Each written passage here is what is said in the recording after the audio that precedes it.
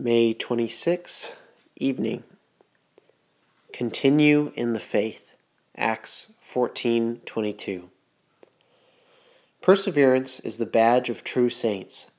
The Christian life is not a beginning only in the ways of God, but also a continuance in the same as long as life lasts. It is with the Christian as it was with the great Napoleon. He said, "Conquest has made me what I am, and conquest must maintain me."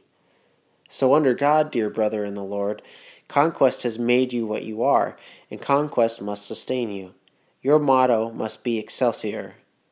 He only is a true conqueror, and shall be crowned at the last, who continueth till war's trumpet is blown no more.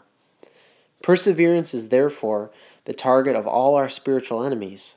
The world does not object to your being a Christian for a time, if she can but tempt you to cease your pilgrimage and settle down to buy and sell with her in Vanity Fair.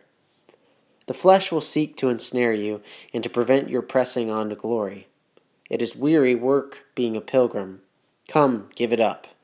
Am I always to be mortified? Am I never to be indulged? Give me at least a furlough from this constant warfare. Satan will make many a fierce attack on your perseverance. It will be the mark for all his arrows. He will strive to hinder you in service. He will insinuate that you are doing no good, and that you want rest. He will endeavor to make you weary of suffering. He will whisper, "Curse God and die." Or he will attack your steadfastness. What is good of being zealous? Be quiet like the rest, sleep as do others, and let your lamp go out as the other virgins do. Or he will assail your doctrinal sentiments. Why do you hold to these denominational creeds? Sensible men are getting more liberal. They are removing the old landmarks. Fall in with the times. Wear your shield, Christian.